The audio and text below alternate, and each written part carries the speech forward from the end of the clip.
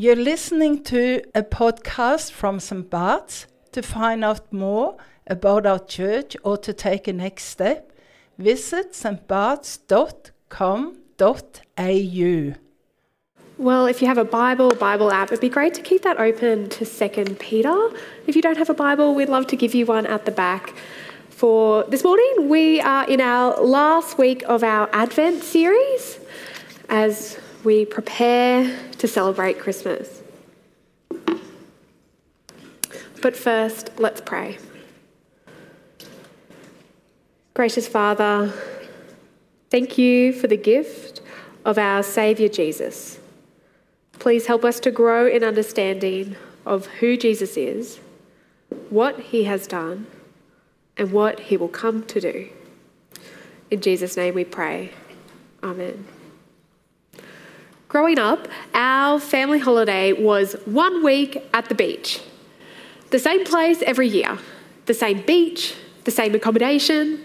And so it meant that the moment we arrived, we could relax. We knew where our favourite beach was, our favourite pool, and even our favourite pay TV channel. Our holiday pattern didn't really change that much year to year.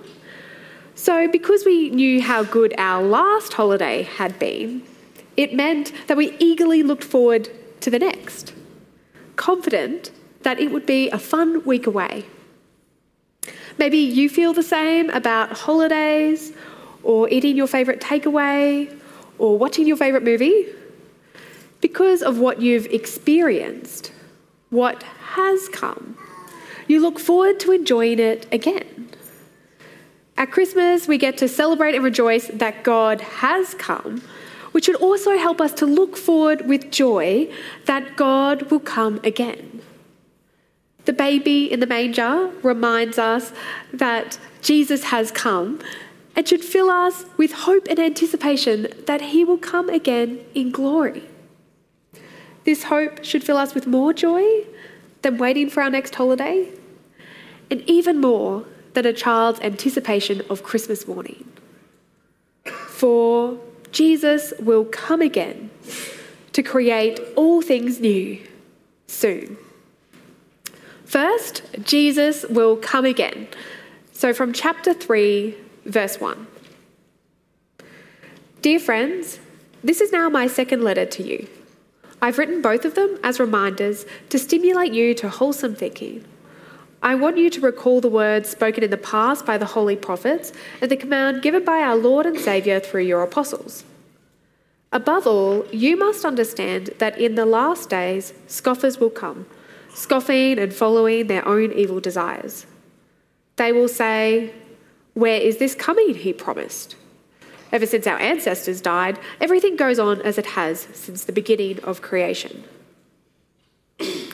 People have all sorts of strange ideas about the promise that Jesus will come again. And amongst early Christians, there was confusion too. And really, it's not that surprising. Jesus said that he'd come back. So, where is he? For those Peter writes to, they've been waiting years and decades for Jesus to return. And well, for us, we've been waiting centuries and even millennia. So should Jesus coming just be a promise that we abandon at this point? For Peter, for the church throughout history, and for Jesus, the promise that Jesus would come again is an essential doctrine, an essential part of understanding who Jesus is, what he has done, and what he will come to do. It is central to Christian belief and hope, so much so that it is embedded in the creeds. He will come again in glory to judge the living and the dead, and his kingdom will have no end. As Christians, we believe that Jesus will come again. He will come again in judgment and establish his everlasting kingdom. This is not something a bunch of Christians just made up, but is what Jesus himself promised. In many places, Jesus spoke about his return in glory. Through parables, he taught that his return would be imminent, surprising, and certain. It wouldn't be the end of time, but the beginning of forever. Now, talk of Jesus' return can seem a little bit lofty and a little bit detached from reality. It's so easy to just feel overwhelmed by today that we can be in danger of applying that same focus to Christianity. Can't we just focus on the problems of today? But as the past few months have shown, the more we focus on the problems of our world today, the more they just seem to multiply. The world has obvious problems, and our lives have obvious fault lines. Only focusing on today doesn't seem to be fixing things. If Jesus' coming was a once-off event, if Jesus lived, died, and left us to be in control, then our hope for any change is now up to us. And our track record is not so good. But this is not the Christian story. Yes, Jesus did live, die, and return to the Father. And yes, Jesus commissioned his disciples to carry on his work in the power of the Spirit. But we do so living in the reality that Jesus is alive and he will come again. God has come and God will come again.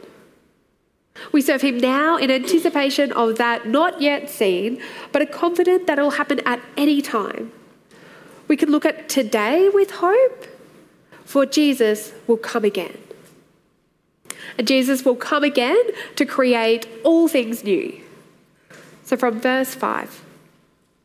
But they deliberately forgot that long ago, by God's word, the heavens came into being, and the earth was formed out of water and by water. By these waters also the world of that time was deluged and destroyed. By the same word, the present heavens and earth are reserved for fire, being kept for the day of judgment and destruction of the ungodly. God's people have always expected that the beginning of the kingdom of God would also be marked by a day of judgment. Now, a day of judgment sounds pretty frightening, but actually God's people looked forward to when that day would happen. The day of the Lord was a good day when God's kingdom would come and perfect justice would be done. So when the scoffers suggest that Jesus won't come back, they also mean that the world will just continue and we will avoid judgment. Now, that might sound comforting, maybe much more appealing than a day of judgment. But living in a world where suffering and injustice continue unchecked is not comforting. We long for true justice to be done. Peter demonstrates that God will not let the world just tick over, but that he is actively at work. The beginning of creation is there because God made it and set it in motion. The flood during Noah's lifetime, the waters that deluged and destroyed, are signs of God's judgment brought forward. And today, God sustains and preserves the world. But there will be a time when judgment and destruction of the ungodly will come. God is actively at work. He is not going to let sin continue on forever. And judgment is part of the story of Scripture, and in part of the story of salvation. The Creator is the only one qualified to be the judge. Now, we don't like judgment, mostly because we're faulty judges. We miss things, we miss seeing the whole picture, we're swayed by our own interests. I really hate it when judgment just seems to perpetuate injustice and is incomplete. The good news is that on the day of the Lord, the one who judges is the only one perfectly qualified to judge. God the Father entrusts this role of judgment to God the Son, the one who has already entered into the history of the world, who perfectly understands the challenges of being human, who knows what it's like to be unfairly accused, who took on himself our punishment, who laid down his life on the cross for the weight of our sin. Jesus is our Saviour, and Jesus is our Judge. He is the one who both proclaims the Lord's favour and the Lord's judgment. Jesus himself claims that he is given authority to judge because he is the Son of Man. And in John's Gospel, Jesus describes the day of judgment, where he will return. All will hear his voice.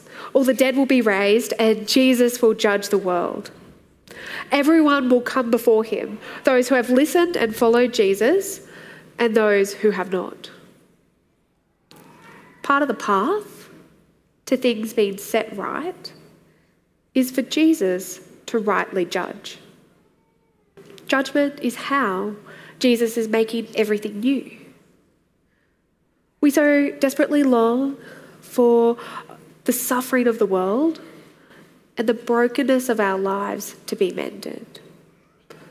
We need Jesus to deal with the sin of the world. And with the sin in us, we harbour, enjoy, and ignore. Isaiah 65 transports us to that future. See, I will create new heavens and a new earth. The former things will not be remembered, nor will they come to mind. But be glad and rejoice forever in what I will create. For I will create Jerusalem to be a delight and its people a joy. The future we anticipate is one of peace and abundant joy. Because sin and death is eradicated, weeping and crying is replaced with rejoicing. Through judgment, Jesus will create all things new. Your favourite place, your favourite holiday, your favourite Christmas cannot compare to the beauty, peace and delight and joy that Jesus will usher in when he returns. If you have trusted in Jesus' death for you, then there is no need to fear the day of judgment, but look forward to it with joy. Jesus will come again to create all things new soon. Verse 8. But do not forget this one thing, dear friends. With the Lord, a day is like 1,000 years, and 1,000 years are like a day. The Lord is not slow in keeping his promise, as some understand slowness. Instead, he is patient with you, not wanting anyone to perish, but everyone to come to repentance. In waiting for Jesus' return, we see that the Lord's patience is not because he has forgotten or broken his promise.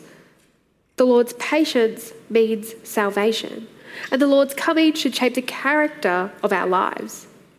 We wait actively in anticipation that Jesus will return at any moment.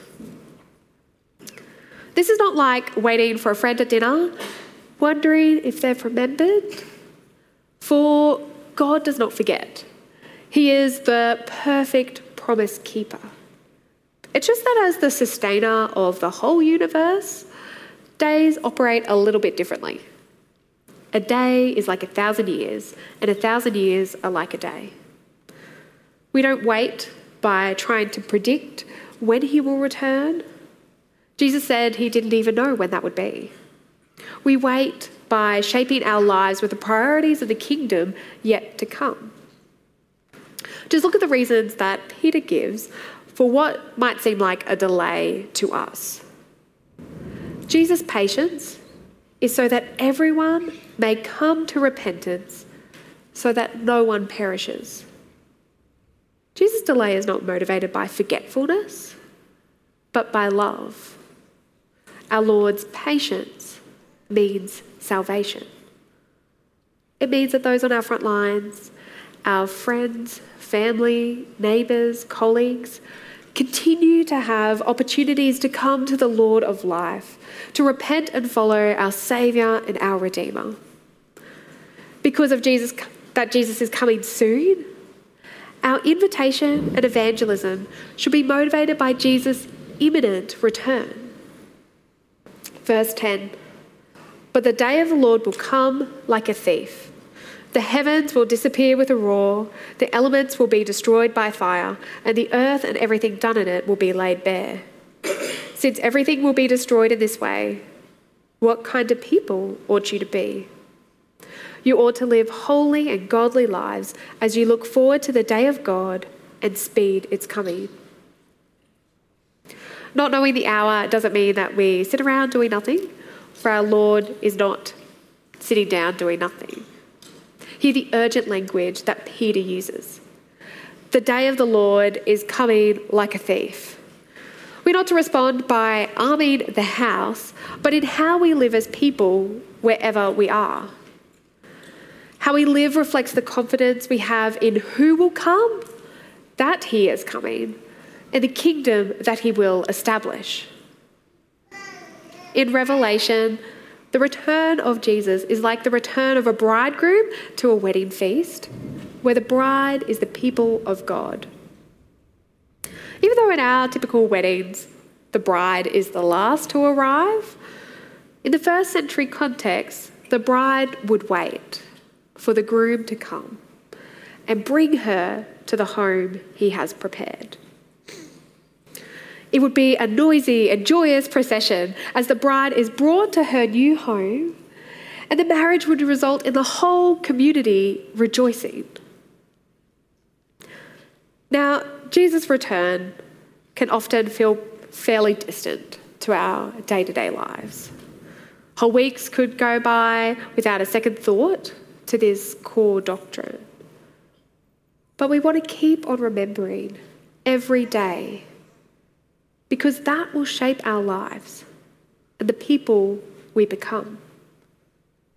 Like a bride, we wait patiently with confidence of the one we'll soon behold. We wait with holy and godly lives. We wait knowing the world with its suffering and sin will not continue on forever. But soon Jesus will return in glory and all will be set right. When we celebrate the baby born in the manger, it is a reminder of this is not God's only gift to us. The risen Jesus will return again and once and for all create all things new. Right now, his patience brings salvation. So we wait with holy and godly lives, eager to welcome our King come in glory, enjoying the new heavens and earth he will create. So this Christmas, looking back and looking ahead, we can sing, "Joy to the world, the Lord is come.